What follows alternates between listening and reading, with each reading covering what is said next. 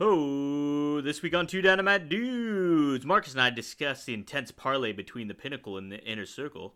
Plus, we talk Darby Allin continuing his rock-solid TNT title run against 10 of the Dark Order, the continued assessment of the Young Bucks as heels and their little stir-up with SCU, the big news that Jon Moxley will be defending his IWGP United States strap against none of the WCW veteran Yuji Nagata, Mr. IWGP himself.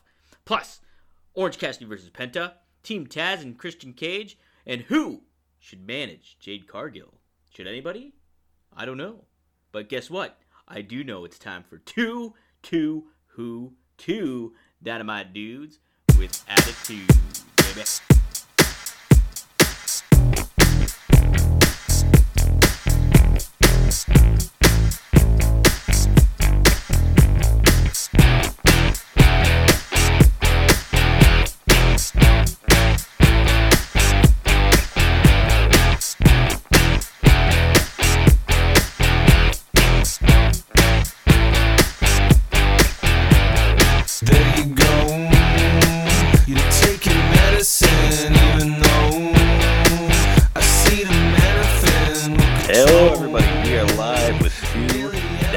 Dudes with attitude. I am Marcus D'Angelo, and I am joined by my slapdick brother Dominic D'Angelo of WrestleZone.com.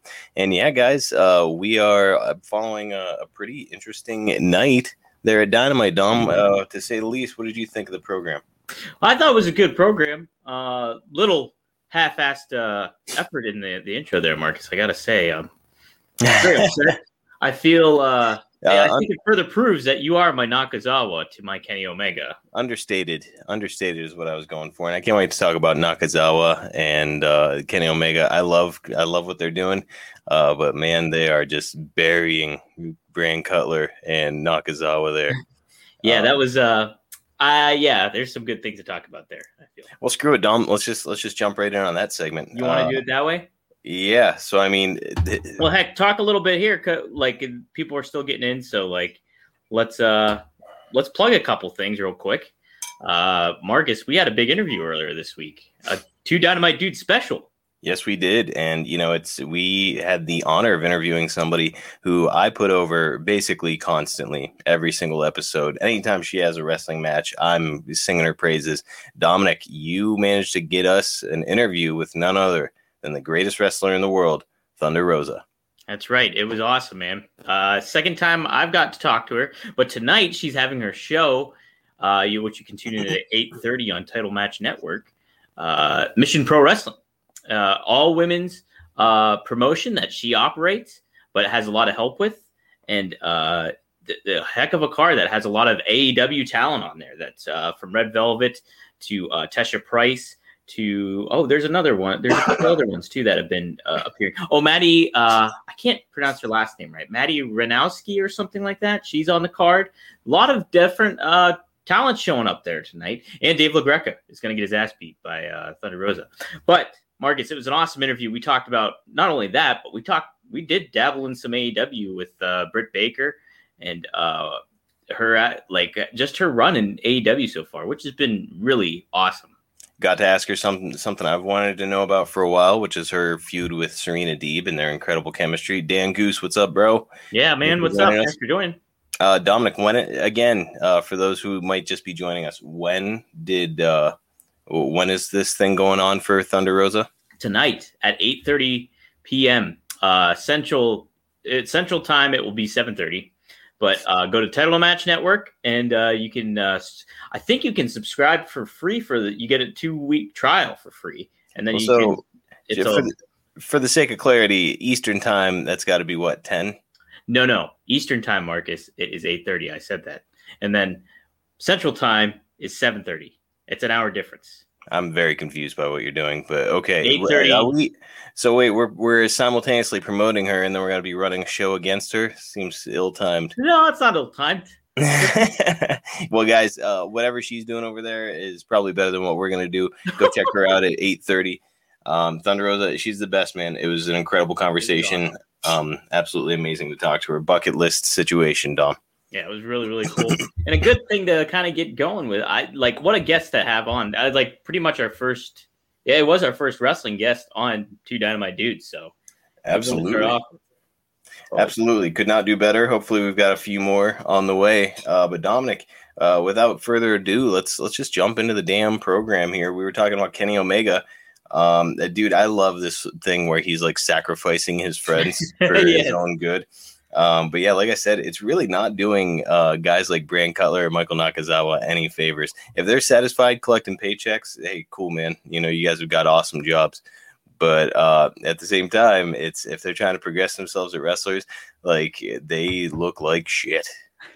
Yeah, I mean, like Brandon Cutler had way more of a ceiling, I think, than Nakazawa did, simply because of the fact that, like, look at how they brought Nakazawa in with rubbing oil all over himself, and so he was a huge comedy act starting off. And I mean, but Brandon Cutler, I think there's a little bit more than having him be a lackey that's their constant cameraman and stuff like that. I would have liked to see him, and maybe they can kind of do something more so later on the line where he breaks away from him. But this is not a good start for them.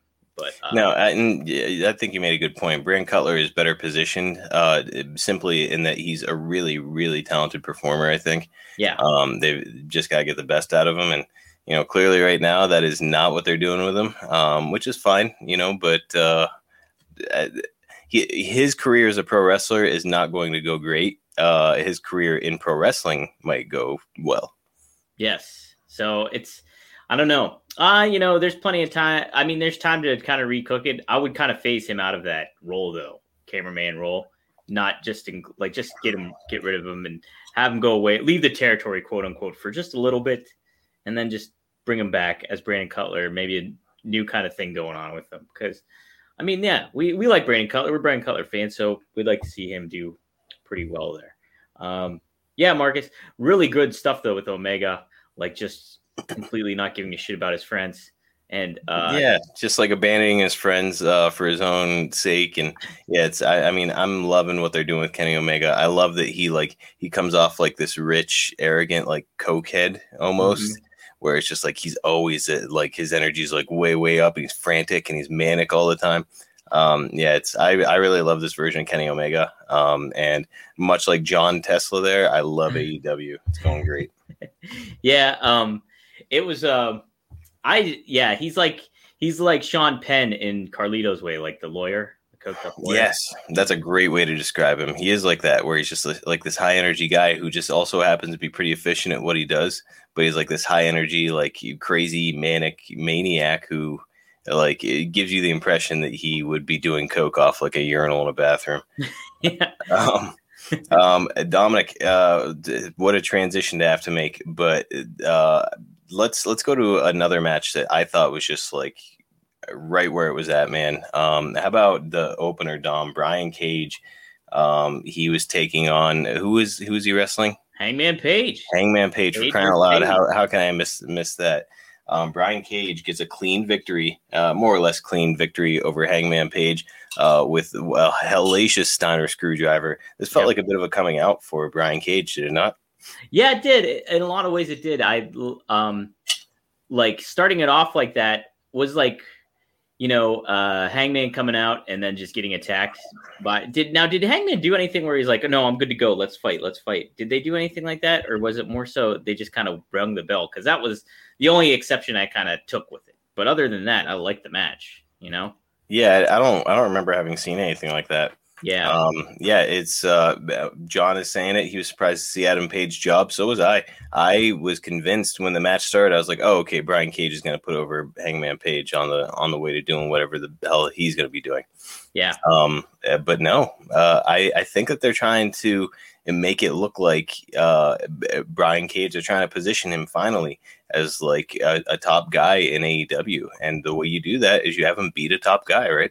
Oh yeah, you gotta have beat like that's, and you know he's the number one contender, so like, or number one ranked person in the ranking, so like it sets Cage up for like something to come forward, and Taz even mentioned that later on in the show too. Yeah, and you know, Team Taz, like let's face it, they need some damn victories, right? Yeah. You know, the compelling angle, cool angle, having like Taz basically form his own guys, but then they can't get wins. None of them are winning ever. Yeah. So you're just like, man, all these guys are really talented, but you've got to put them over sometimes. The wins and losses do not matter. We all know that it's a work, but like when you're trying to position people and they're losing all the time, it doesn't do anything for them. Yeah, but the wins and losses do matter though, Marcus. They do, but the point I'm trying to make is like a lot of people aren't hurt by taking losses. When it comes to a group that you're trying to establish, like these guys who are all uber talented, you've got to give them some damn wins. Yeah, you definitely need to get them some. I mean, that's Marcus. It is what it boils down to: is wins and losses. That's why we watch it. Like, it's like you want the stakes there. If you don't have wins and losses, then you don't have stakes, basically, in wrestling. Well, yeah, it feels like stating the obvious, right? But you know, every once in a while, it's got to be said, right? These guys need to win if they're going to come out on top. They need to win if they're going to be positioned as upper echelon talent in AEW. And this felt like a step in that direction. Also, could be a step in turning Brian Cage into a babyface, which it feels like they've been teasing for a while. Yeah, I kind of like how they've like pulled away from making him a babyface. Like, so it's not like, okay, they're really hammering the fact home that he's going to be a babyface. It's kind of like, okay, we planted the seed there, so just remember that, and it's going to come back around at some point. Yeah. Mm-hmm. So yeah, I thought it was great. Dominic, did you have any comments on the match itself, or just you feel good about how it turned I liked how they worked together really well. I think those two, and Cage is just such a talent, like from a ring perspective, where it's just like, you know, he's so unique from a physical look, and then just how the moves he can pull off in the ring and stuff like that are just very impressive too. So it's good. I like Cage a lot, and I'm very much looking forward to seeing him in a babyface role. And Marcus, what they could very much do is connect Cage with Lance Archer and make them a monster babyface tag team. I'll tell you what, that could be some very interesting shit, Dominic. Mm-hmm. Well, let's move on. The next thing that I found to be very interesting, how about those Sydal brothers taking on the Young Bucks? Man, those Sydals, they're both silky smooth, those two. It was fun to watch. And honestly, like, you know how I feel about the Young Bucks by and large. Not a huge fan of their work, but I do remember watching them take on the Motor City Machine Guns when they were in TNA. And just like seeing how well those two teams work together, how very fluid it was. Like you weren't seeing all these set up bullshitty spots constantly. Yeah. It looked like it was organically. Like I remember watching a match and being like, how are they coordinated enough? How are any of them coordinated enough with one another to figure this thing out? But they did it, and it looked awesome.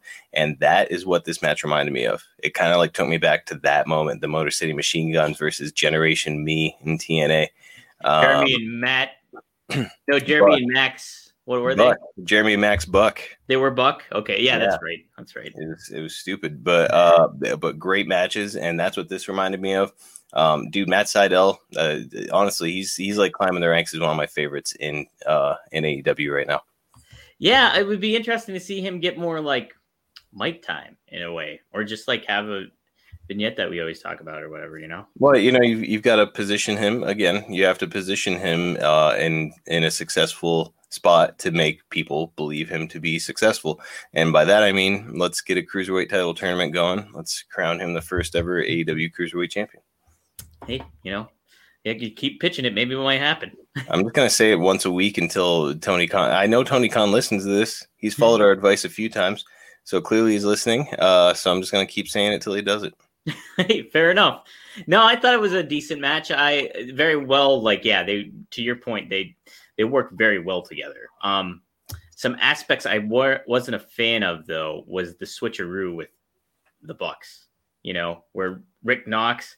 How do you not fire Rick Knox from a kayfabe standpoint if he's not noticing Nick and Matt switching one another? You know, in the middle of the match. Did you take exception to that, or how'd you feel about that? It's not like they look exactly alike. So yeah, I mean, that was stupid. I feel like the Bucks are just like, they're like going back and like watching old matches, and they're like, well, let's try that. It worked for those guys. It worked for the two Doinks. You know, they switched out. It's one thing though if they look identical. One thing if they look identical. It's another thing if they don't. And even the switcheroos, I'm not the hugest fan of, anyways. You know, so. That whole shtick kind of thing, whether it's, you know, in WWE or wherever else at. So I don't know. Yeah, I mean, it was dumb. It was nonsensical. I'd be willing to bet that the Bucks wanted that spot in the match, asked for it to be in the match. And here's the thing: is like Rick Knox ref the main event of the evening. Right? How are we trusting this guy's judgment after? How that? you trusting him after he makes a mistake like that? Dominic, if you were in the match and then all of a sudden you got out and I stepped in, like, yes, we're brothers. Yes, we look kind of alike. You're less physical intimidating though, so it does. Yeah, it wouldn't make sense. You're a lot smaller than I am in general. A lot less manly, more handsomer, a lot more handsomer. Dominic. Yes. I believe you mean to say more handsome. Are you a journalist? Oh yeah, that's on my work days. Well, you're working right now. Right now, I'm working you, brother. I'll tell you what. I'm gonna let you off the hook, and we can move on. No. What were you gonna say? Hey, another duo on this program, Dominic, that complement each other incredibly well. How about Penta and his translator? What's that guy's name? Abraham Asante, or is Asante? I don't know how to say his last name. Abraham, that was his first name. I don't know. Whatever that guy's name is, I love what they're doing. He's a good talker, and I think he really brings a little extra something to the presentation of Penta. If they keep those two together, I see top heel potential in Penta. Let that guy come out and do all the talking for him. What I think would be really funny is if Penta said maybe 4 words in Spanish, and then that guy goes on a 2-minute rant, acting like that's what he said. Yeah. And I don't know, it could be a lot of fun. I truly do see top heel potential. You can tell the guy's having fun with it too. Absolutely. No doubt about it. How could he not have fun in that position? But yeah, I mean, Penta, he wasn't doing it this week, but we saw it once and it was amazing. Penta with his face paint and his mask, and he was wearing a suit. I was like, how hateable is that guy? It's amazing. It's fantastic. It's classic stuff. Really, really hope that they continue that shit, Dominic. And yeah, so then Penta, I believe he came out and had a match, didn't he? I'm trying to catch up. Yeah, he fought Orange Cassidy. That's right. You could really feel JR hating Orange Cassidy during that match, couldn't you? Give me an example. What happened exactly? Because I'm trying. He lays out. He won't say a word. They'll do one of their stupid setup spots, which I also do not like or appreciate. I know that a lot of wrestling fans do. They'll do one of their stupid setup spots, and then Tony Schiavone reacts, of course, because he's just like a team player. Excalibur reacts huge because he's a mark, and and JR, I'm just playing, and then JR just doesn't say anything, and it speaks volumes the way that he is annoyed whenever it comes to these sort of matches and these new baby faces in wrestling. Yeah, and I really like Orange Cassidy. He's one of my favorites in AEW. And I honestly feel his gimmick works and it gets over. And you can make him a star. But I wouldn't want him leaning into it too much. And I think they kind of went that route in this match, especially at the beginning and certain things like that. I think there's you can always have a balance with that. And there's a reason that fans really like Orange Cassidy, because he does that kind of stuff. And it is funny and it's good. And he's super talented in the ring. And, you criticize him for, what he's doing in regard to a character that's tongue in cheek or breaking the fourth wall, so to speak. But he stays in character all the time. And that's classic wrestling in that regard. So, I mean, I really like what they do with him. I just think maybe this match in particular and how they handled it, and they do this sometimes with Orange Cassidy, and sometimes they don't, but this time they did, where they leaned into it a little too much. And it was a great match, and I wouldn't have mind. We talked about, how wins and losses matter. I really wouldn't have mind if Orange Cassidy took a loss here to Penta. I think both guys would have been fine after the fact. And Penta would have been I think in better shape. I know Orange used the microphone to take him out, and Trent handed him that microphone to take. And the finish was kind of not my favorite either, but yeah. Isn't Orange Cassidy a baby face? Why is he hitting somebody with a microphone? Right. Yeah, exactly. So it's that there's that aspect to it as well. So, Yeah, I did like the match, and I like both guys, and I think both guys can be top stars for AEW. And it's Marcus. I'm really interested to see what the fans are going to react to when AEW goes to live fans, not in Daly's place. When they go back on the road, basically. So I think it'll be interesting too, Dom. And like just hearing you discuss that, like how could JR not be annoyed by this? How could Tony Schiavone not be annoyed? I'm sure he is, even though he's being a team player. But like you're trying to call a babyface match where the babyface goes over and the babyface cheats, and you're just supposed to as an announcer who always cuts down the people or speaks badly of the people who cheat and raises up the people who win by fair means. How do you sell that as an announcer? What are you supposed to do? Yeah. I think that the lack of understanding whenever it comes to booking these matches or agenting the matches or whatever's going on, these guys going into business for themselves because they have some tremendous old school agents backstage. If these guys are going into business for themselves and just coming up with these ideas to get out of matches because they can't come up with book a decent finish, like they're not positioning themselves or the announcers well. I would be pissed off too if I was JR.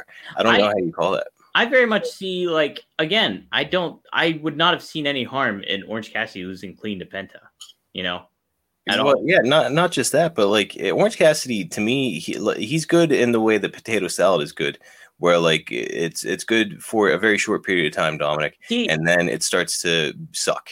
No, I disagree. I really do disagree. I feel like, if you handle him that balance out right, Marcus, there's he's an enigma in a lot of ways where it's just it's something that really stands out as he's not an enigma, Dom. We know exactly what he's going to do every week. We know everything that he does and when he's going to do it. To the casual fan, Marcus, he's an enigma. Where it's he reaches out across that. I think he breaks that threshold of whoa, that's interesting about wrestling. That where it's there's something notable. And I tell Snow about this too.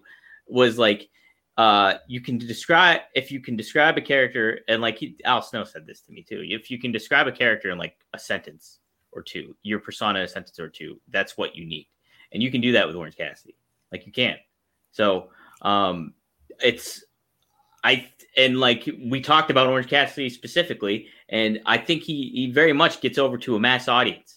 And that line of reasoning doesn't always work. I could describe Kevin Nash's Oz gimmick in a line or two.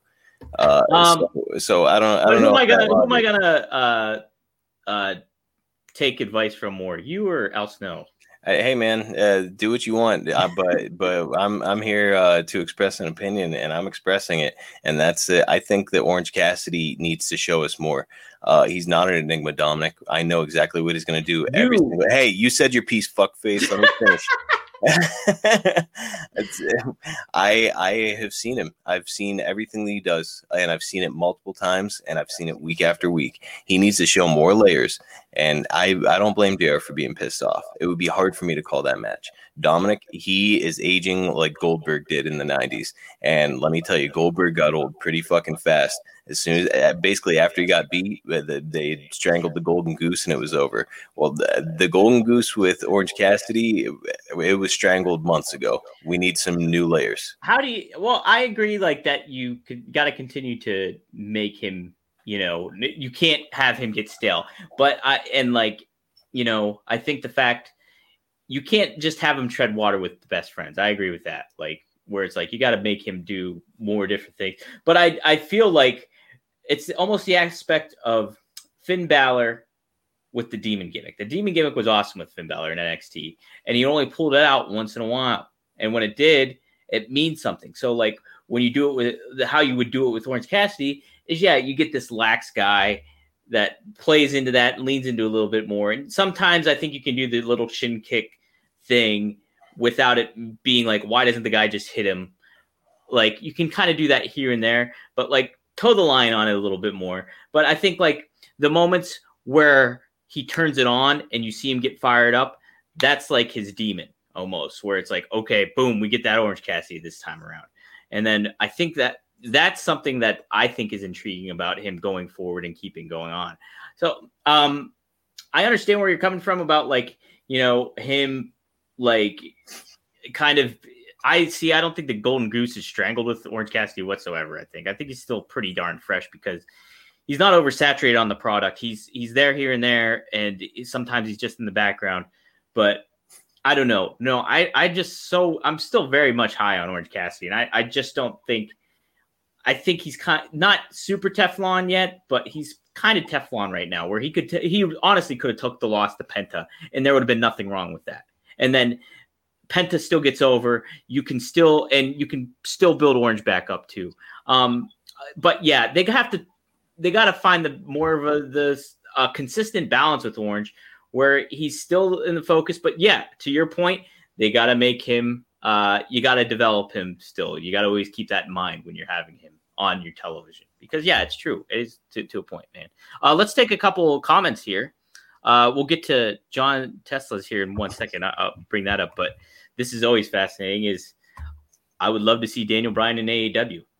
Daniel Bryan has mentioned. Now, I'm not too keen or familiar with what the news is with him in regards to what his status is, but I know he's been talking about being more of a part-time wrestler.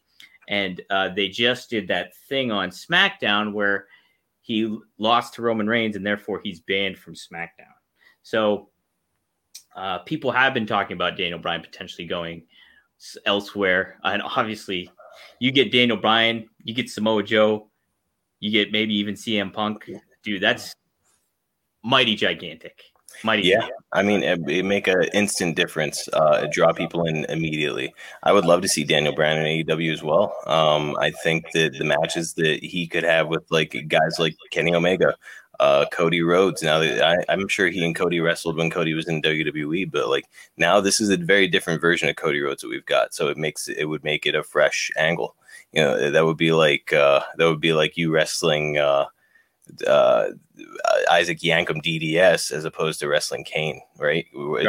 Same guy, but he's different. And even more so because you can even reference the history of those two, like the history of Cody wrestling Daniel Bryan, whereas necessarily like with Kane, you couldn't be like, hey, you used to be Isaac Yankem, so but I wrestled you once. Right. You know? So yeah, I would love to see it. Dom, let's touch on John's question there. He asked, what's your opinion on the AEW website showing the wrestler's overall career record? I kind of like it. That to me feels like a JR thing where JR would want to have something like that up. Just basically again, it's sports and it's raising the stakes. And it's showing like who is positioned better on the card, with the idea being that if this is a shoot, brother, the guys who are better positioned on the card are making more money.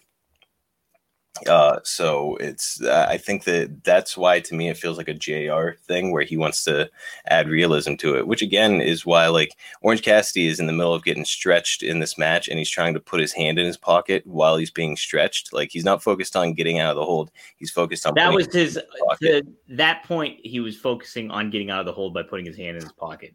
To me, Dom, if I were JR, I'd be like, I'm not saying anything. I'm just laying out.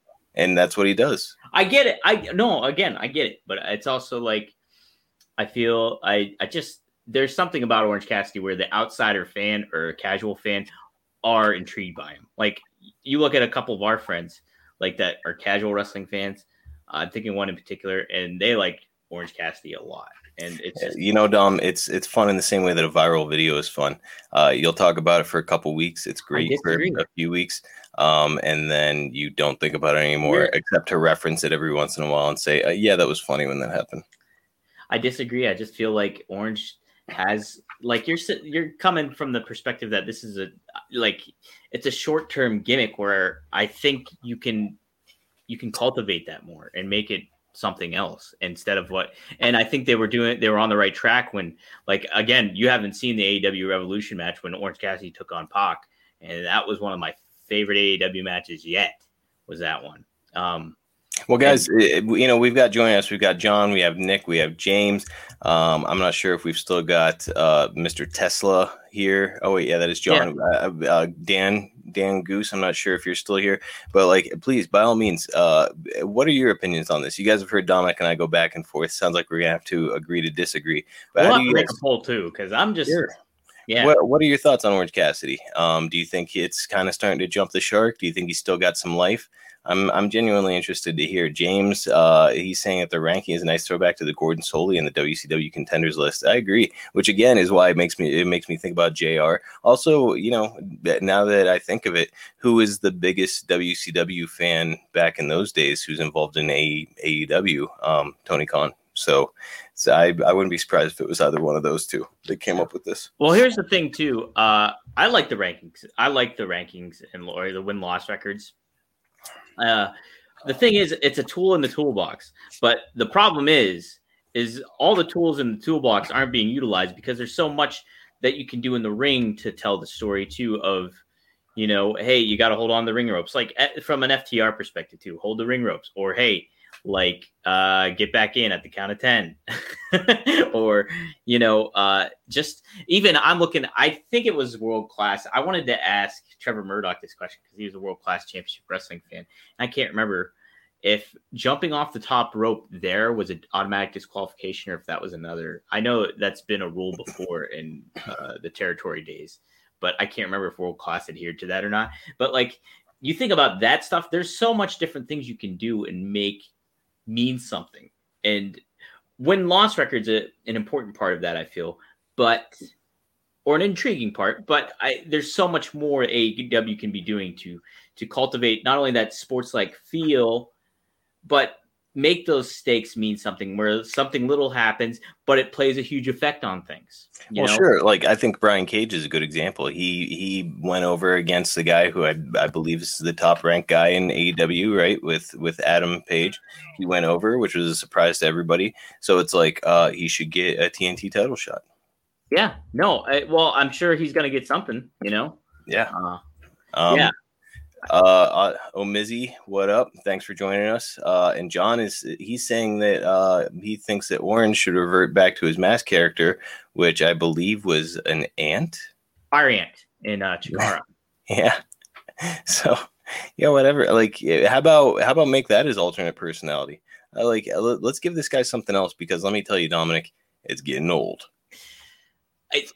Where it's at now, I don't think he should really be with best friends. They can be friends, but let's not have them all together all the time and stuff like that. I think, you get him away from there and you put him in the mix of things. Put him in the mix with stars that you're going to push or wanting to push as well and make him kind of do his thing, but also make it work. I really honestly think you can make it work. And Orange from that time when he was feuding with Jericho and they did the debate or whatever they called it, and Orange spoke. He was good. He was a very good speaker. So I think there's stuff you can do with it. I really like Orange. I just don't. I understand some criticism of it. And I get it from an old school perspective too. I very much do get. Hey, this is it's not what really is the wrestling business is about, but I think in a way it kind of is because he plays to his character. He doesn't shy away from it and he embraces it. And there's several different aspects where it's getting pulled in as, it working, but it also can, as a character that doesn't really vibe from the old school perspective. But, listen, I very much I think he's one of my favorite aspects of AEW. So, that's just how I feel about it. Well, Dom, that was a pretty extended answer that you gave there. Let me give my condensed version. He sucks. I'm tired of it. Wow. I need more out of Orange Cassidy. To put it bluntly, Dominic, I think that he has all the potential in the world to not suck. I think he has all the potential in the world to be a major star and continue his funny shtick while also giving the business some credibility. Marcus, I just feel saying he sucks is just so. Well, I was just trying to I was just trying to be funny. Like I said, I don't think he sucks. I think that what he's been doing, I think the way that he positions himself and the way he's kind of painting himself into a corner sucks. So I need to see more out of Orange Cassidy before I give a crap about him. I had fun with him for a couple weeks, just like everybody else. Just like the first time I saw the Joey Ryan dick flip, I was like everybody else. I was like, this is hilarious. I saw him do it to Mick Foley. I was like, I love this guy. But then after a while, I'm like, okay, I've seen it. Well, what else does this guy do? Does he do anything else? And then fuck him, by the way. Yeah, fuck Joey Ryan. Well, Sammy here says the dynamic of having CM Punk, Daniel Bryan, and Samoa Joe unimaginable, but Joe to TNA. But I don't know if Bryan or Punk will do a leap to AEW. You know, it's how much speculation has there been over the course of time, not just with Punk, but several names and we couldn't even fathom a lot of those talents even making it to WWE or from leaving WWE and going somewhere else. And, you know, Daniel Bryan can fit in that category because you think about like a lot of the stuff that he's been in. You know, WWE does know his value, but they don't utilize him to the best of their abilities either. So it's like, you know, and plus, you know, he's in a good spot where he's like kind of a producer on SmackDown and all the different things to consider. Again, I don't know all the ins and outs of what his current situation is because I know there's some bit of news to that. I just know that what the angle is they're pulling on SmackDown and that he's mentioned being like part-time and things like that and kind of like leaning more towards like putting, you know, on the downslope of his career in regards to in-ring work and stuff. So, but yeah, you know, it would be very awesome. Very, very awesome if all of them, you know, Samoa Joe going to Impact, that just seems like not like big enough for Joe. No offense to Impact, but you know, it's like Joe's such a big star. There's a lot of equity in the name Samoa Joe, and so he should be on. There's nothing wrong with Impact, like you said. You cover it once a week, and you really enjoy it. I like Impact, but I believe that a guy with the name equity that Samoa Joe has belongs on national television, not on AXS or Axis or whatever you call that. Yeah. So before we move on, James has a funny one. What would you think of Orange Cassidy pulling an LIJ look with Scarface suit, maybe a fake Tommy gun? Sure, like let's give him some more layers. Like, look, if he's gonna be a comedy act, fine, but like let's see a little bit more. Jerry Lewis, I love Jerry Lewis, Dom, but then he did the same thing that in the 50s, or he did the same thing in the 60s that he did in the 50s, and then it got to be the 70s, and it's like, oh, he's still doing that. And it's like, okay, a little bit of that is great. A lot of it is starting to piss me off. Dominic, something that didn't piss me off, though. Hey, how about that segment with the Pinnacle and the Inner Circle? Oof. Yeah, I mean, I thought a little old school heat. If anything, like that should have been what we led the show with, was that segment, because damn, dude, that was some good shit. Like, you know, we take it's the bill or the time frame between when this Blood and Guts match was booked to when it's actually happening, which is next week. I can't believe it's next week. It just seems it is so. This is like the blow off. This should be the blow off match of the feud, and here we are getting it like a couple weeks away from it. You know. But yeah, what a hell of a segment. Like, but everybody got a chance to shine a lot in that, especially like guys like Sammy and Jericho, obviously, and FTR and Santana too. Like, very much got those opportunities to kind of show their skills on speaking on the mic. And it's kind of what a lot of people last week and they were critical about in certain ways, because, hey, why wasn't the Pinnacle, you know, in the ring cutting a promo and stuff like that, when JR is just asking him one question backstage and they're just sitting down, where it's like Pinnacle needs to get some heat and stuff. Well, this brought it this week. I would just very much like to see more. So, like, I'm excited for Blood and Guts, and I think it's going to be a great, fun match and a hell of a way to close out the show too next week. But it's like, I would have much rather seen that get built to, like, so instead of, you know, maybe instead of that, you have Dax taking on Ortiz in singles action. And like, well, and that's kind of the formula, right? Where you do like single matches leading up to the big blow off. Now, in this case, maybe they're going the other way, Dominic. I mean, maybe we're going to start out with the big schmoz match, and then we're going to work our way into a bunch of singles where we have individual issues. You know, it feels like Sammy Guevara is having a personal issue with Sean Spears, right? And Dax and Cash are having an issue with Santana and Ortiz. So it's like we're starting to move in these directions. So I feel like we're probably going to get this match first, but this is not going to be the blow off. How would you handle the match then next week? I think that Pinnacle has to go over. I agree. Yeah, because they're the new group. But then this is where you start to make things interesting, because now you can say like, hey, Jericho and MJF are about to get in the ring. So, okay, Santana and Ortiz are taking on FTR.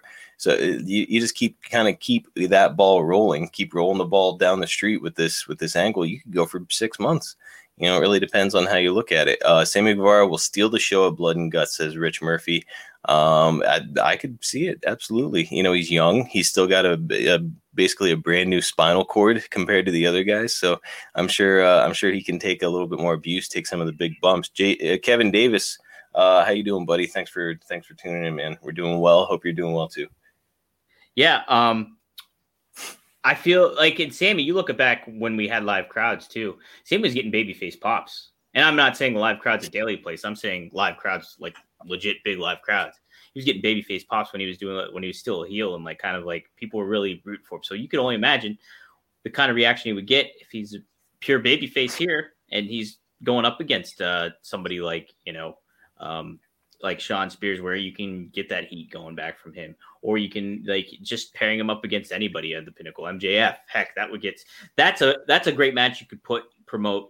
That would have been a good match to have next week, is Sammy versus MJF, something like that. Sure. Absolutely. There's a lot you can do. And it was a great segment though. I mean, it's just, that's the thing. Dynamite, AEW, it's just, they move really, really quick. And there's, with only, what is it, 6 pay-per-views a year? Is that what it's pretty much. Sounds correct. Yeah. About one every 2 months. So with that, you can pace it out a little bit more. And again, though, it just boils down. Marcus, last week, obviously you weren't here, but I did. The name of the episode was the 32 fighter rule or something. Formula I did, where it's think of 32 guys, women, pretty much everybody involved. And that's where you cap your weekly show at. Max is 32 people. That's still a lot. That's still a lot of people. I can't imagine trying to fit 32 people into one program. That's what how many are they putting on in the show right now is what I'm thinking. Well, that's what it should be every other program. So we shouldn't see Chris Jericho every week as much as I would like to. It should be Chris Jericho on A week, and on B week we get I don't know, somebody else. on B week we get Joey Janela or whatever. So you're right. I think that honestly a cap should be set, and basically you just release talent or make talent part-time up after you reach that 32 person threshold. What I said last week, Marcus, was you have 32 people designated to your main roster. Okay. And I don't want to call it brands because I just don't like that brand thing where it's that's what WWE calls it, and it's just fucking stupid. Nobody's rooting for a brand, okay? But you have then the rest of those guys, the rest of your talent that's out of there that aren't a part of that 32, you utilize as much as you want on your YouTube program. So on Elevation and on Dark. So you want to have those 13 matches. If an ardent fan wants to tune into those, they can go in there. But also it should be treated very much like MLB's minor league system, where it's a AA and a AAA, so to speak. So they can move in and out of the rankings, or there's stakes on the main roster where they have a match. 2 competitors have a match with one another. If one of them loses, they get sent down. Somebody gets called back up, and you can play with the rankings, you can play with the win-loss records, you can do all that stuff. And so you have a huge pool of talent that you can pick from on Dark and on Elevation, but there's something that they can strive for and something that your main roster characters can strive for in staying afloat on the main card. And that makes your main show mean something, but you designate, Marcus, I think it's a really good point. You alternate in weeks, where it's 16 people are featured this week while the other 16 are featured next week, or you can even switch that around and move it around a little bit and mix it up, but just make sure there's only a small amount of wrestlers featured on your program so those wrestlers get further highlighted. And another thing you and I mentioned, and I'll stick to it, is let's have an Elevation championship where basically everybody on that program is vying, men and women's, everybody on that program is vying for that championship, and when you win it, that means that you get a shot against somebody on the main roster, and if you win, spot. That's it. I mean, how interesting could that be?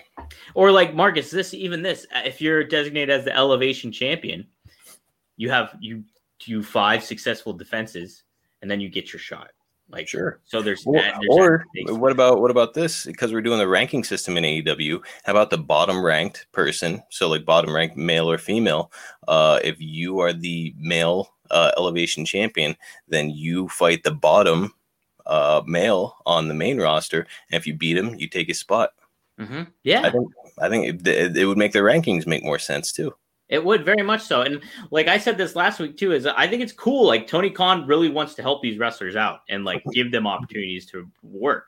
But you have that many people on your roster where it's like you have all these factions, and I like a lot of the factions, but I'm not the reasoning for having all those factions is because you want all those people on on your television, but it just is not. It's not doable for a mainstream television product where you're trying to get viewers to retain what's going on through your show week in and week out and getting attached to certain wrestlers and then making mean something. So just spread that out amongst those 2 shows that you have on YouTube and have as much partying as you want on there, matches and stuff like that, but really hone in on your TV, TNT Wednesday night product. And with those few amount of things, I think that pretty much covers. Did you have anything else you want to add in that? No, we've belabored it. Dominic, let's move on to the Christian Cage segment between him and Taz. Dude, Christian Cage, he's just a cut above everybody in AEW right now. I don't know why I didn't see it with him before, but I'm really seeing it with him in AEW. Maybe it's just because I missed him while he was gone for 7 years, but like he has such a great presence. He cuts a great promo. Like he's one of those guys where every time he's on screen, it's like if I'm like pissing around on my phone or something, I like look up and start paying attention to what Christian Cage is saying and doing on the screen. And I mean, this stuff between him and Taz and Team Taz, we're opening up a world of possibility here. Where would you like to see that go? It's got to go to him, Ricky Starks, I think. He teased that this week too. Yeah. Yeah, I mean, a match between those two would be quite something. I don't know who you put over in those circumstances. I want to see Ricky Starks get some wins and start to climb the ladder in AEW. But by the same token, Christian Cage is still pretty new, and I think that wins are going to mean a lot for a guy, especially coming off a 7-year hiatus. Now, I see that point. I think it'd be kind of cool. Like Christian, the whole thing that's going on with him is he's trying to work his way up, outwork everyone, and like he's working his way up the ladder. I think it wouldn't do him any harm at having one hiccup in his road to that where he loses to Ricky Starks and then Ricky Starks hangs that over him. And that could be in an underhanded fashion that Starks wins over him, but he's still got. And then maybe it turns into a best of 3 situation culminating in like a gimmick match. In a gimmick match or something like that. Yeah. Where it's like something, or not even a gimmick match, just make it 3 rock solid singles matches where like, because Benoit and Booker T didn't have a gimmick match in there. Oh yeah, it was just best of 7 or something, wasn't it? Yeah, it was just straight up matches. So let's do that. That would be something fun. Like that. I think it'd be fucking awesome, and it would elevate both guys. Yes, very much. And like, yeah, because like you get to see Christian still do his thing, and you get to see Starks go up against a seasoned, like an established legacy star like Christian. So. It's Dom. I don't know what it is about Christian. I can't believe I didn't see it with him before. I think it's just WWE and the way that they positioned him probably it altered my way of thinking, and it kind of made me see things through the WWE lens when I would see Christian. But now that I'm seeing him here doing what he's doing, I'm like, hey, Christian Cage he's the man. He's like, I love his work. I love his mic skills. I think that there's a lot there with Christian. Yeah, I'm interested in seeing where they're going to go with him more so. Like he's somebody that you can see is on a cut path where like there's been a lot of times like Matt Hardy's been the snake bitten one starting off where it would be like, what are we doing with Matt Hardy? And like, the broken gimmick's not working amongst the empty arena fans and stuff like that, and like injuries and, scary stuff happen with Hardy where it's like, he had that situation, or there's other talents where you like see them for a little bit and then they're gone. And so like Christian so far, they've been pretty good with, like they have been good with. I think it's been a solid showing of him. what was I going to say? We forgot to mention this too, because I don't think we would even go back around to this. Marcus, what we didn't mention in the Young Bucks thing was SCU coming out at the end. How did you feel about Frankie Kazarian and Daniels coming out and like cutting that promo and kind of like laying the line against the Young Bucks? It didn't mean much to me, to be honest. Which is probably why I just glossed over it and didn't even bring it up. It just doesn't mean much. If SCU was coming out like a house of fire week after week and like looking like a strong tag team, then all of a sudden I think I'd maybe perk up a little bit. But it's like these are two guys that are sometimes a tag team, sometimes not. I love Christopher Daniels, but he's looking very old. I love Frankie Kazarian, but it's like, okay, is he a tag guy? Is he a singles guy? Is SCU still a thing? Is SCU still 3 people? It looks like only 1 person or 2 people now. Like I'm not sure where I can't get my hands around what they are, so therefore they mean little to me. And also I think that the Young Bucks are going to beat them, so it's just like it's white noise, man. The Young Bucks are just gonna... Well, Mark, the stakes with them, like they are a tag team, because like their whole thing has been like, if we lose in tag action, we're no longer a tag team. Like that. Well, they haven't been. When's the last time we saw a tag team match with those two? Well, I mean, that's the thing. Yeah, you're right about that, because they've only probably wrestled on Dark and Elevation. So what kind of stakes are those? You guys are going to continue behaving the way that you've been behaving if you lose? Okay. I get it. No, I get it. I really did think that promos by both of those guys were really good, though. Sure. I think Frankie Kazarian's a tremendous promo. I thought too, like your point with like Daniels has always been, he's been very comedic since his run in AEW's pretty much started. This was like more of a serious, like old kind of like fallen angel, like Daniels, like cutting like this matter of fact promo against the Bucks. So I like that too. Yeah, I mean, it's I think it's fine. It didn't turn the dials for me, man. I did not give a shit about it. James is saying he's still baffled by the lukewarm Young Bucks. Yeah, I mean, like it's the heel turn. I think is interesting. I think the idea that they're like starting to wear all this designer shit and act like assholes is fun. I like it. Yeah, I was gonna say I don't think they're lukewarm anymore, really. Well, they came in with like a whimper though.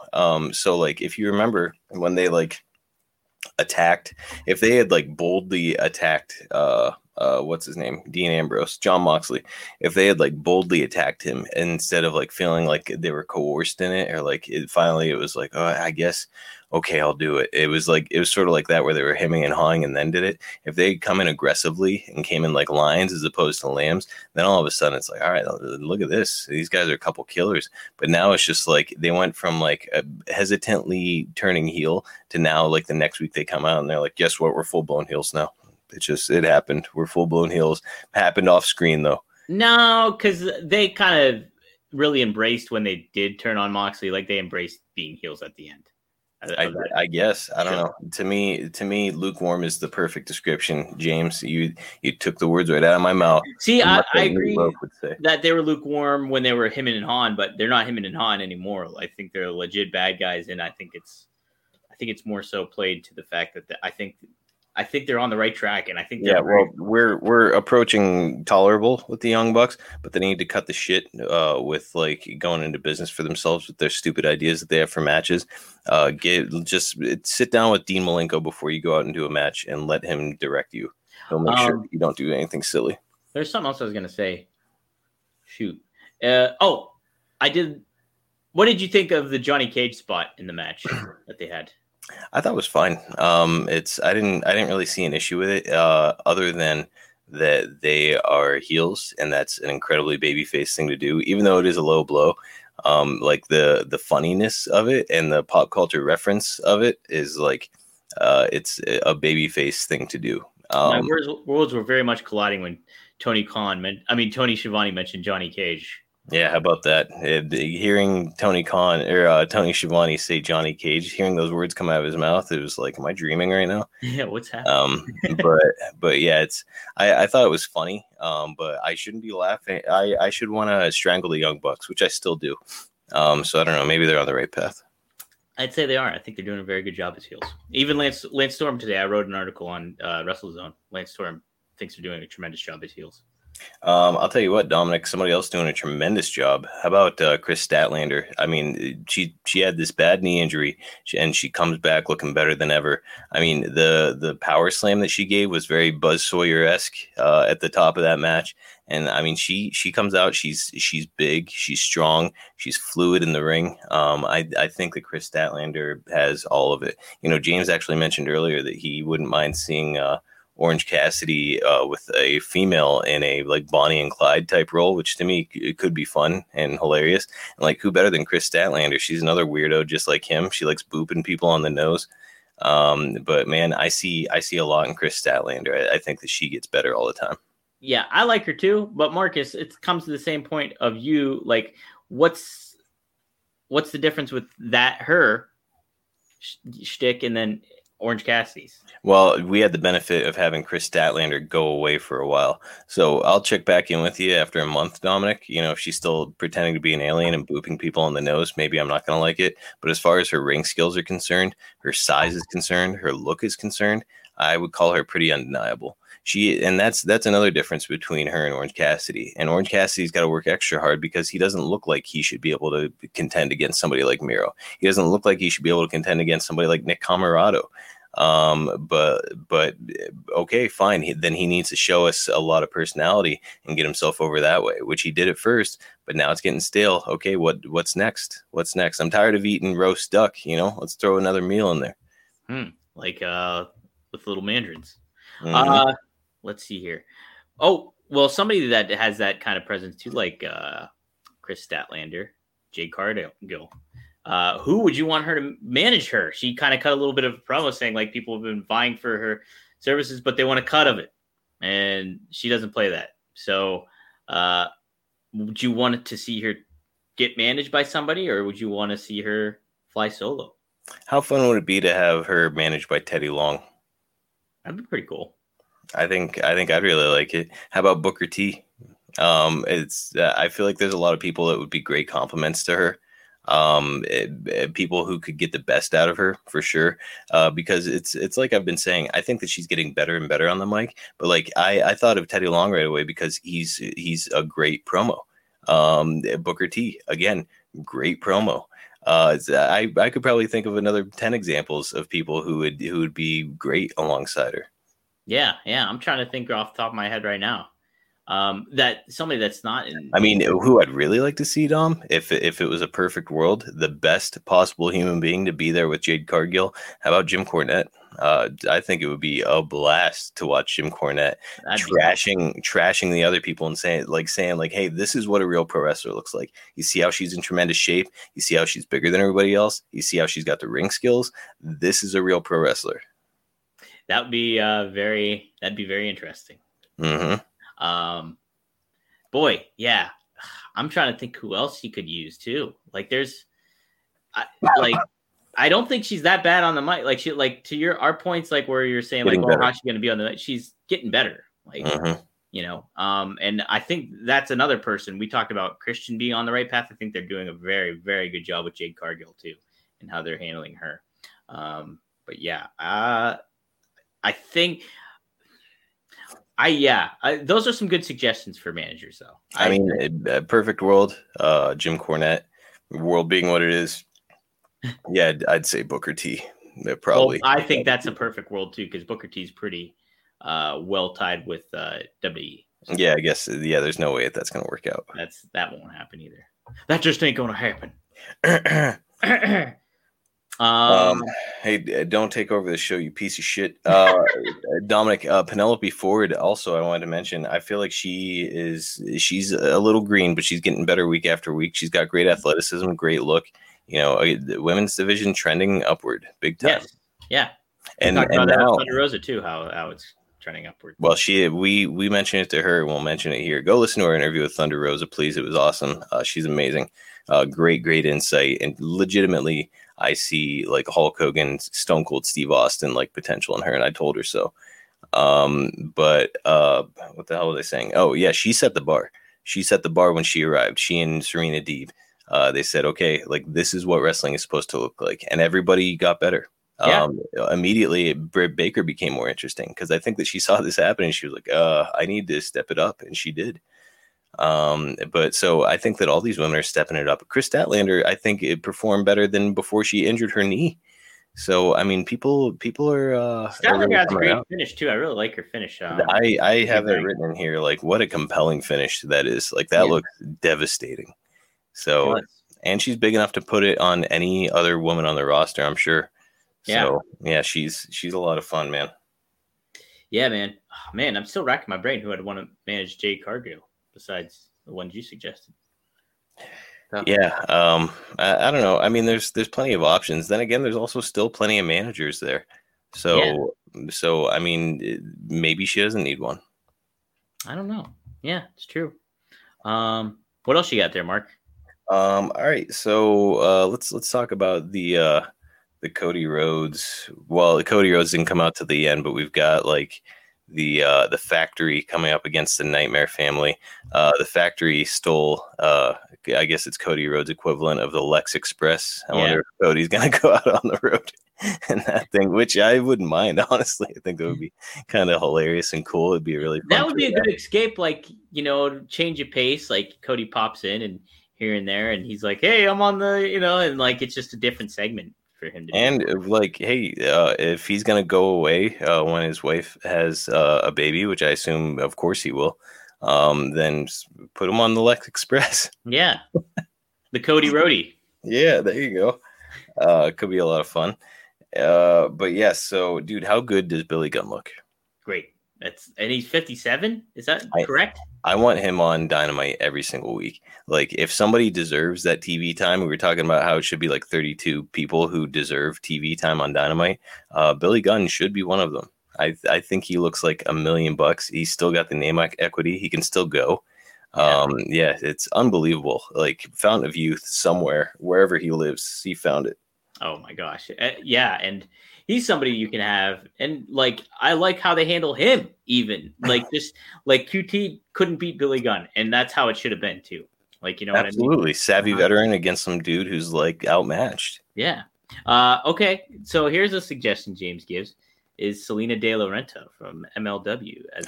She'd be fun as Jade's manager for sure. She's amazing. Like, she's one of the best at doing that kind of portraying a heel manager valet like that, and yeah, she's very good. No doubt about it. Hey, how about what's his name? Nick Ziggler. Dolph Ziggler's brother. Nick Ziggler. You just pretty much combined Dolph Ziggler's real name with his actual name or his ring name. You want to talk about a guy who's got a social media presence, a guy who seems like he's decent on the mic. Why not him? Like, basically put him in this position where it's like, maybe I'm not as good as my brother. Maybe I'm not a good wrestler even, but like, I can show people how to be a good wrestler. Yeah, something to that effect. Mm-hmm. It'd be interesting. You get who would be cool too. This is just way off the top of my head too. Aaron Stevens from NWA. Like, sure. So former Sandow, Damian Sandow. He'd be pretty good. A lot of options, man. Basically, right now, you want to talk about somebody being Teflon? It's Jade Cargill. She can do no wrong right now. She's very good. Yeah, she's trending upward big time. Absolutely. Yeah, as far as that, everything that went down in that factory in the Nightmare match, what'd you think of all that? Well, I mentioned here in my notes, I really liked, I do like Nick Comoroto. I think they need to continue to just make him show out as like this nasty, mean heel. Like, that should be his whole thing, where it's just like vindictive, nasty, overpowering. So I see a lot in him. I also see a lot in Big Shotty Lee Johnson, but like, here's the problem with him. Is like he suffers from the same issue that Brad Armstrong suffered from, where it's like his physicality is amazing, but he just needs more personality. Like, every time he's on the mic or any time that he's got a camera in his face, it all feels very manufactured, like very like fake. Like, okay, and now I'm acting, and like, it's just like, it's not good. He's the kind of person, Dominic, who I think would stand to benefit greatly from having a strong gimmick, like even a campy gimmick. I think with his skill set in the ring, if you give that guy like a campy gimmick, like I can't think of anything off the top of my head, but like just like one of those old school like annoying gimmicks, with his skill set, I think he'd get over in a hurry. Yeah, I'm trying to think what you could do with that, but yeah, I'm with you on that. I think he's so amazing, like from a worker perspective and what he's able to do in today's modern wrestling. But yeah, like a little more identity as a persona would be great. Sure. Mm-hmm. It looks like they're leaning towards Dustin taking on Nick, and like whether it's a Texas bull rope match or something to that effect. Yeah, I mean, it was pretty on the nose there with that whole cowbell thing. Yeah. So yeah, and I think that Dustin is probably, I mean, Nick is clearly a student of Dustin's. So I would imagine that Dustin's going to put him over, which he should. I think that Nick Comoroto is big as a house. He looks nasty. He's very old school. Yeah. I think a guy like that, there's a lot there. Yeah, absolutely. Dominic, how about Miro beating the shit out of Kip Sabian? I liked it, but I wasn't crazy about when Miro slammed his arm in the door. Kip sold it the way that I sell it whenever I get a really nasty splinter, where I'm just like, Oh, he was kind of crying, wasn't he? What's that? He was kind of crying, wasn't he? Sort of, but like if somebody slams your arm in a door like that, first of all, those industrial commercial type doors, they're really heavy. So like it would break your hand or wrist or arm or whatever gets caught in there. And like you would be screaming, like it would be just dog shit acting from Kip. Kingpin and Daredevil, did he slam somebody's head or hand? I think it was hand. And actually, James is kind of making our point here. He says, to be fair, guys like him, wrestling could benefit from acting coaches being charismatic isn't automatic. Sure. Hey, no truer words could possibly be said when we're talking about Kip Sabian. Yes. Yeah, that was bad acting. Well, I think he's referring to Lee. I know, but it transitioned beautifully. Oh, okay. Yeah, Lee needs it. Kip Sabian, I think, needs it. There's a lot of people there who just like, and look, it's pro wrestling. We are not expecting these guys to be Oscar winners, but like, at least give us something. Come on. Yeah. It could get there. Lee Johnson's he's very young. So it's just like, due to a gimmick, a strong gimmick. I cannot come up with anything off the top of my head for him. But like I'm gonna be laying in bed tonight, and it's gonna be like 2 a.m. I'm just gonna wake up and be like, "That's the gimmick for Shoddy Lee." He's a good-looking guy, and dude's still good in the ring. Like, give him my Miami Vice style gimmick. Sure, there you go. Yep. Yeah, why not? Something. So give him something, because like right now his gimmick is that he's friends. He's friends with Dustin, yeah. And he's a good athlete. Yeah. Shooter gimmick. That's what James says. Sure. Yeah, why not? I don't know that he's really a shooter. His style is a little bit more like Rey Mysterio, like kind of flipping around, except he's really good at it. Like you could say that of a lot of wrestlers today, where they're all adapting that borderline lucha style.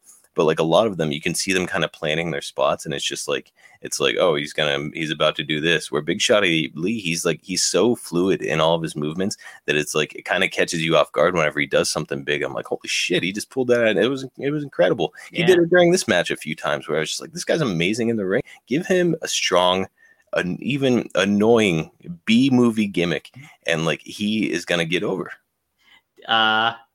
Did he get powerbombed on the stage this week? I don't know. Okay. If that happened, he got powerbombed, I think, on the stage.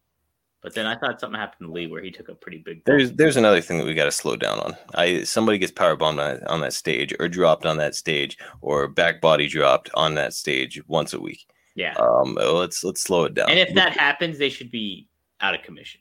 Right. Let's slow it down on the apron bumps while we're at it. Apron bumps big on. Getting rid of apron bumps. Let's knock that off. And like, I'm sure the wrestlers know how to take those apron bumps to an extent, but it's also like, I'm not even worried about the wrestlers' well-being. Yeah. It's like, stop showing it. I see it once a week. It's like it's become as common as the tope suicida. Yeah. Yeah, I agree. Let's see. I think you addressed that. I thought there was something. Hey, what are you doing right now? This is my show, Dom. Oh, okay. You just sit back Go there. ahead. And What do you got next there, Marcus? Darby, Dominic. It's the main Yeah. event. Darby taking on 10. It was so. Why I understand that he's trying to like honor Brody Lee, right? So he's giving all of these members of the Dark Order a shot at the title, but it's like what we need to be building towards something. He keeps going over against these people, right? He keeps beating the members of the Dark Order. So it's like logically how this should go, or should the direction they should have been moving in, is to have him continually beat every single member of the Dark Order. He gets down to the last one, beats him.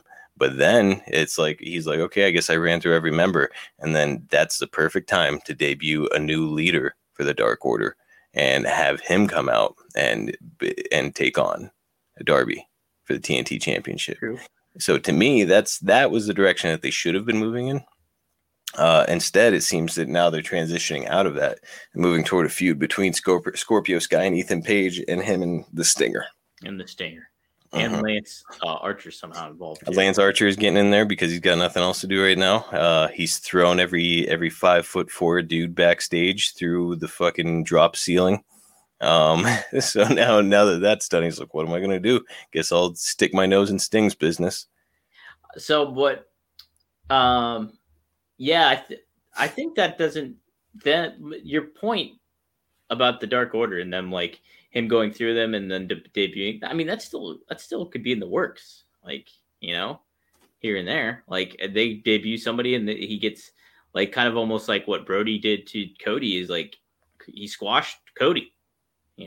We've transitioned out of it, Dominic. Yeah, but I mean, I think you can always come back to that. Like, I guess I don't know. I don't know. And like, if I'm trying to think, okay, so you got Sky, you got Ethan Page. You have Darby, you have Sting, and then you have Archer. Is there somebody else we're missing in that? Like that would be teaming with Sky and Page? Because maybe they're debuting somebody there too, or bringing somebody in. Sure, but it still goes back to why were we doing this with the Dark Order in the first place? We're now moving away from the Dark Order, and so now we're moving on to this gimmick. And you're saying, well, we could go back. It's like, why would we go back? We were just there.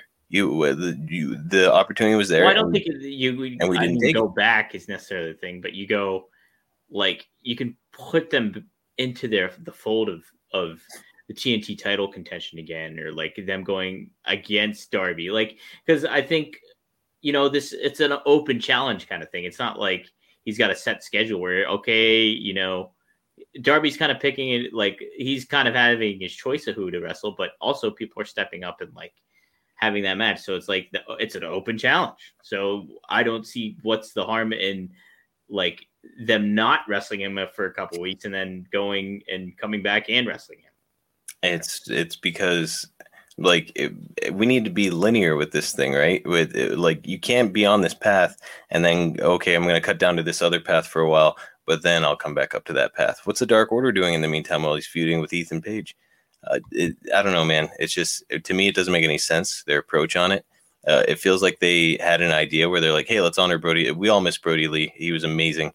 They're like, "Let's honor Brody Lee, and we'll show. It'll make Darby more of a babyface. We'll honor He will honor Brody Lee week after week by challenging some of his people." But then it's just like, okay, not sure how to close this one out, so let's just go ahead and transition out of it.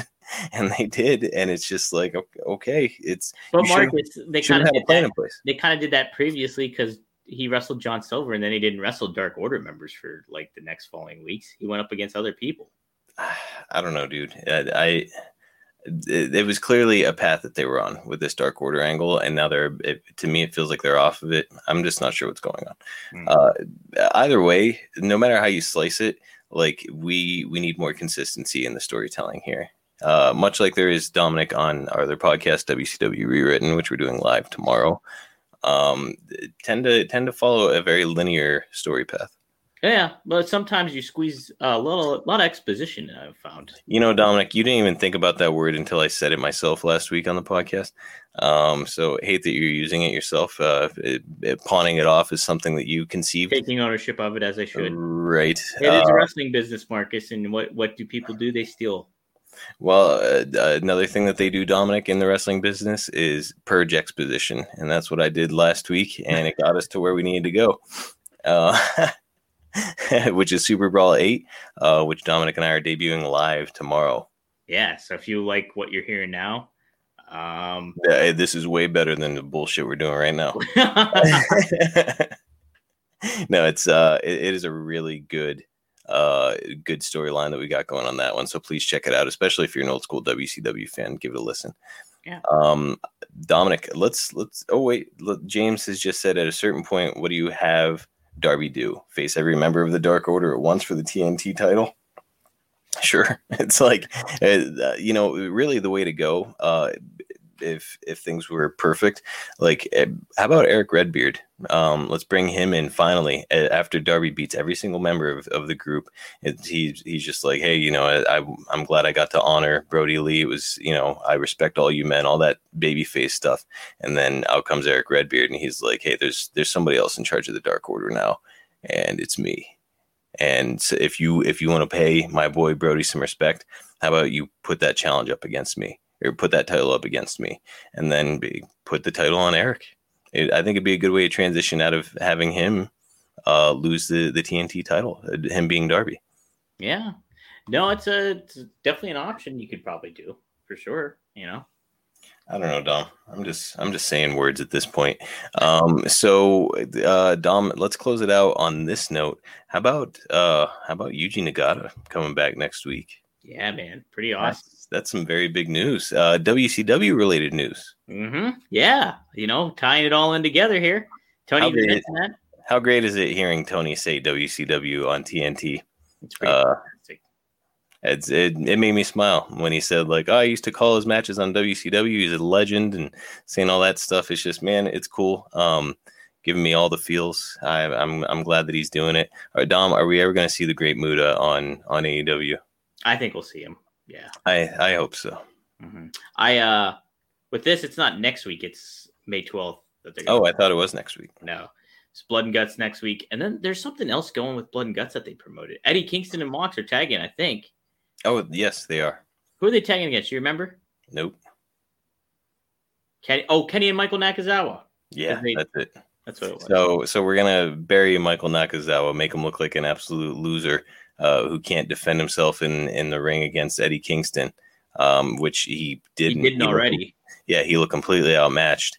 So now, as he should. Absolutely. But so now the stakes are, okay, so Kenny Omega's like manservant now is going to be his tag partner in this. It doesn't make any sense, but maybe they're probably building towards something. I'll give the benefit of the doubt.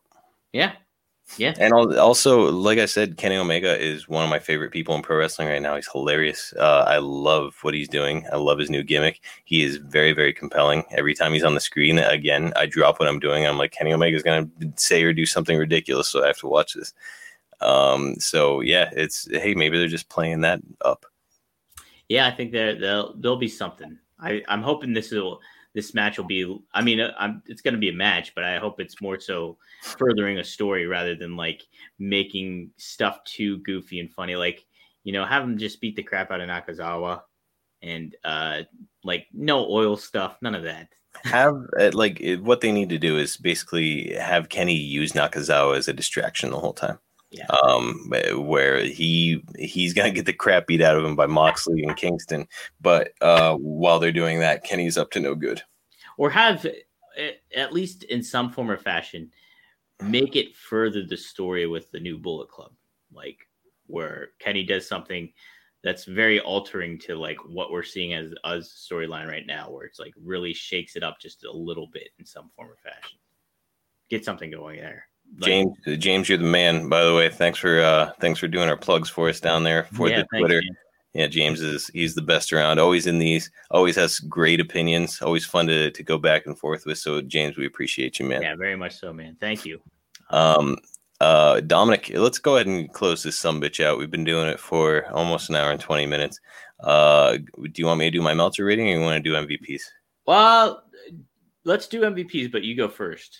All right, my MVP's got to be Brian Cage, man. Coming out this week, he looked like $1 million. Got a major win against the top ranked guy in AEW. it's trending upward as he should be. You and I had the pleasure of seeing him wrestle Austin Aries live in New Orleans one night, and I didn't know who he was at the time. It was the first time I ever saw Brian Cage, and it was that's live. the first you ever saw Brian Cage. I had no idea who he was up to that point. So that was my first time ever seeing him, and I was like, this big bastard can move like a damn cat. Oh yeah. And I walked outside afterwards, and he was just standing outside. You and I like walked past him. I think you might have stopped and said something to him or talked to him for a little bit. Yeah, I think I said. I just kept walking, but I was just like, he's like big as a house. He's not especially tall, but he's like just as broad as a house. And it's like, but he can move like a damn cat. I think that there's so much to him. There's so much under the hood, and he's got such a high ceiling. I'm excited to see what he has in store in AEW. Yeah, I agree with you. I will say my MVP probably this week, Darby Allin. I think just like defending week in and week out like he is, and then him achieving the record of having 9 successful title defenses, and like they're keeping what he's doing very fresh, in regards to different opponents, different styles of matches, like where he's still always fighting from behind, but it's like, it's not, who he's going up against. It kind of like he's got to figure out the puzzle of how to beat this person. And I think Darby Allin is money. I see a lot in him. When I first started watching AEW, and it was my first introduction to Darby, I was like, he's too small. He looks like he weighs 145 pounds. Not credible opponent in the ring. But like, he's got such a big personality. The vignettes that they do with him, this whole like brooding, dark this thing that he does is a blast. But then also, I think they referenced that he's got a little amateur wrestling background. Yeah. And you see him doing that.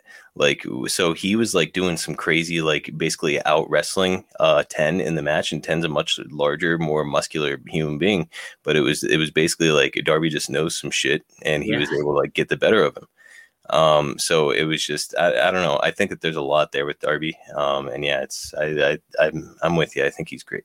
I know. And it's honestly, man, like I wouldn't want to see him lose the title at this point. I feel like if you're going to do it, have him lose to somebody that also will benefit, like a Jungle Boy, like where it's like, you building new stars, you're building Darby. I think you really can continue to have him further establish this thing as like, wow, how many title defenses is he going to do? Like he's been going on this crazy run where he's just like beating this person, that person. And like, maybe out of nowhere, then he suddenly loses to somebody that you wouldn't expect him to. And then you build that person further.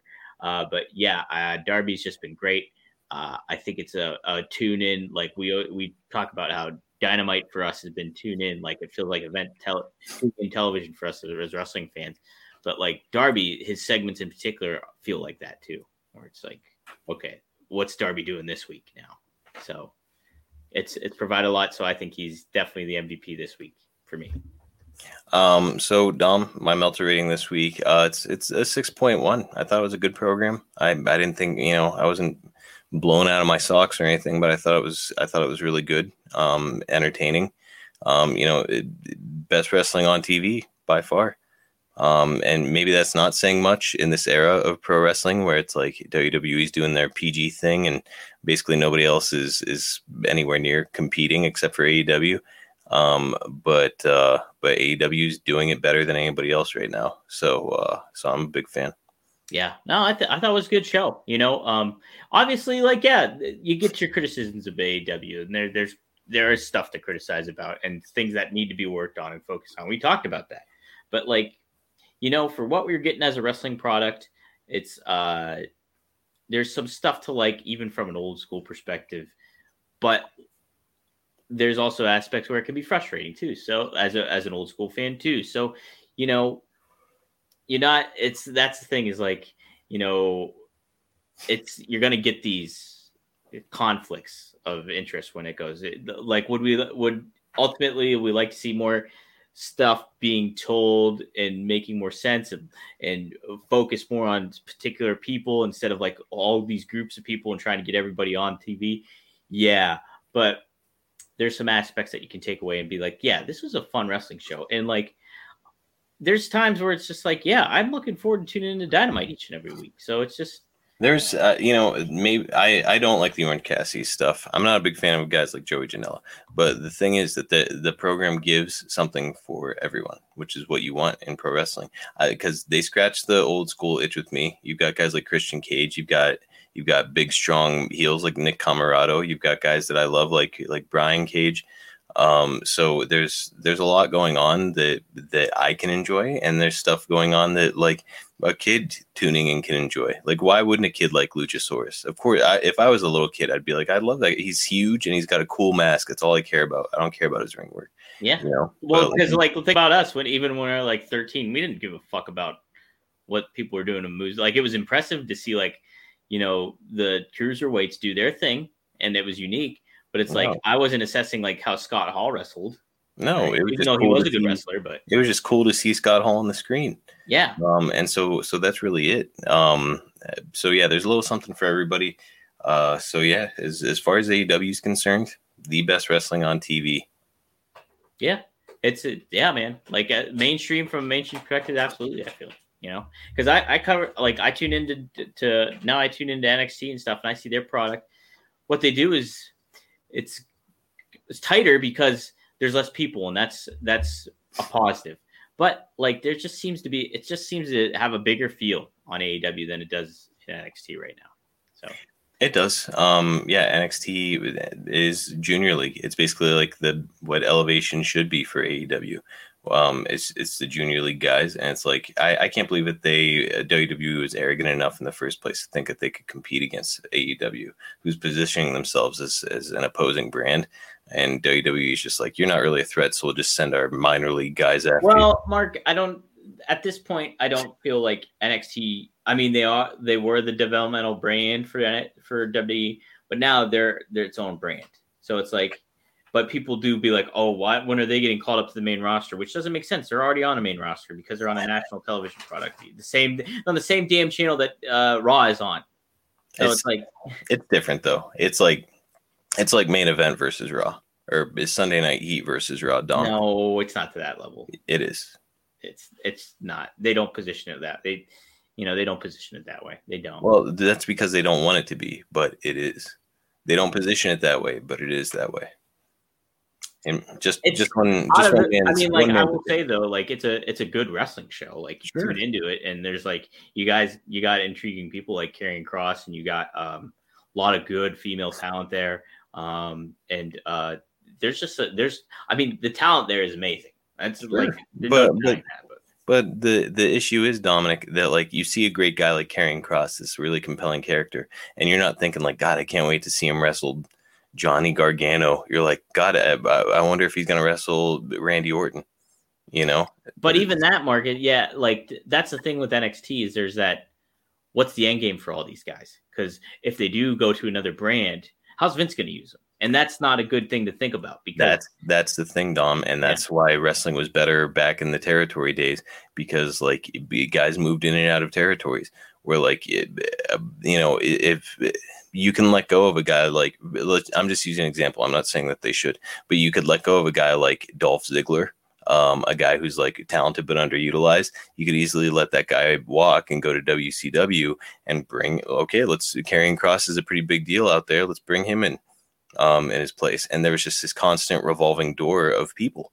And now it's not a thing. Like Zack Ryder, who's barely being used, they just hung on to him for what, like 13 years or however long he was in WWE. So it's like that revolving door is gone. Yeah. Yeah. And it's just like, no, there's a lot of, it's a big problem. Like, I'm glad that like talent's making money there, and that's the ultimate game, was making money, but it's also, they could be making more money if you position them in the right way.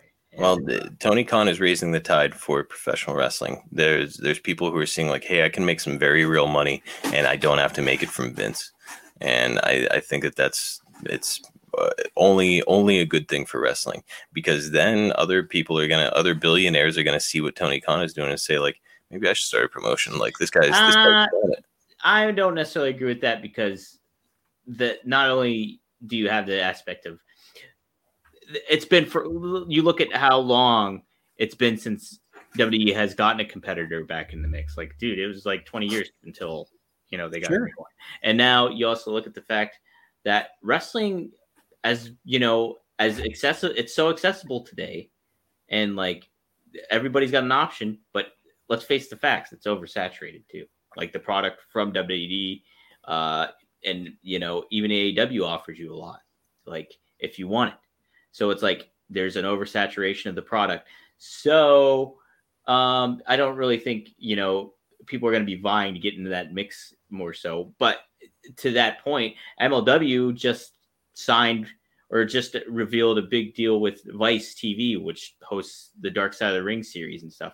And having that collaboration, that's going to give MLW even more of like that off the grid, like ECW vibe, where it's like, that's the cool brand to kind of tune into because, wow, it's like and they have the benefit of not only being in connection with like Vice and that docu series, but and it's only an hour product once a week.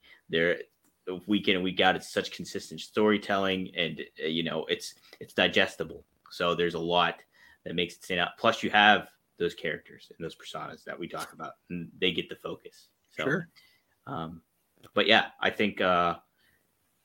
And I interviewed Les Thatcher, and we talked about that. Is a big part of it was oversaturation of the product is a big thing right now. So, well, we're trying to oversaturate you with our podcast here. Nice. Yeah. Not only do we do two Dynamite Dudes, but we mentioned it earlier. We also do WCW Rewritten. So go ahead and give me a follow on Twitter. I'm at Marcus P. D'Angelo, and you can also follow our other podcast, which is WCW Rewritten at WCW Rewritten. Dominic, how do they follow Two Dynamite Dudes, yourself, and WrestleZone? Yeah, so you can follow Two Dynamite Dudes on Twitter at #2 and then Dynamite Dudes. You can follow me on Twitter at my name, at Dominic D'Angelo. You can follow WrestleZone on Twitter at WrestleZone.com and go to WrestleZone.com for all wrestling news needs. Now, again, please, if you haven't heard it yet, tune into our Thunder Rose interview. Very fun. 30 minutes, talk about what's going on right now with Mission Pro. It's happening at this very moment. And she talked, and just that being an all women's promotion is very fascinating and very tightly run too. Like it's a good operation. So I actually subscribe to the Title Match Network. I'm going to tune into that when I can and enjoy that. But what else was I going to say? Marcus, is there something else we got to plug? You can follow WrestleZone at WrestleZone.com. I did that. Didn't hear you do it. Check us out tomorrow. We're going to be live with WCW Rewritten for Super Brawl 8. Uh-huh. And yeah, man, it's we're doing it. We're doing all this stuff. What's the main event matches that they can look forward to at Super Brawl 8 tomorrow? Well, you've got Randy Savage taking on Sting for the WCW title, which is something I feel like we saw a lot, but I don't know how often we got to see it with the NWO Macho Man versus Sting. I don't know that we did get to see it at all. So this is, new flavor. Let's give that a shot. We've also got Scott Hall taking on Larry Zbyszko. Both Scott Hall and Zbyszko have mystery guests joining them at the ring. Ooh. And Kevin Nash is taking on Lord Steven Regal. He's not Lord Steven Regal anymore, though. He's joined Ric Flair, Arn Anderson, Dusty Rhodes, Larry Zbyszko, Dean Malenko, and Tully Blanchard. And now he's Shooter Steven Regal. Steve Regal. Yeah, he's gonna outwork Kevin Nash to the best of his ability. So we got the big man, the big strong guy versus the Shooter, who's gonna come out on top. So some interesting stuff going on there, Dom. There's plenty of meat on the bone. So please come on over, check it out. We love hearing people's opinions on it. Hey, Dax Harwood was requesting today. Imagine it. Hey, I'd love to see Bret Hart take on Eddie Guerrero. And it's happening. It's happening on Rewritten. Eddie Guerrero's group, which is called Los Latinos, is taking on my version of the Hart Foundation, which is Bret Hart, the Bulldog, and Jim Neidhart, and I'm calling it the Hart Dungeon in WCW. So we're gonna get to see it. Are Eddie Guerrero and Bret Hart gonna get to touch in this 6-man tag match? I don't know. Gotta tune in. You're gonna have to tune in and find out. That's it. Cool. Wow, what a show. long one we had today, but hey, yeah, we got to sign off, Dominic. Dom, you have a lovely evening. All of you, thank you for joining us. You guys have a lovely evening as well. We do appreciate all your comments and taking your time to join us. Very much appreciated. Yeah, and please do join us next week right here on Two Dynamite Dudes. Two of them, Dynamite Dudes with Attitude. Thanks, guys. See you guys. Everybody says you're so messed up.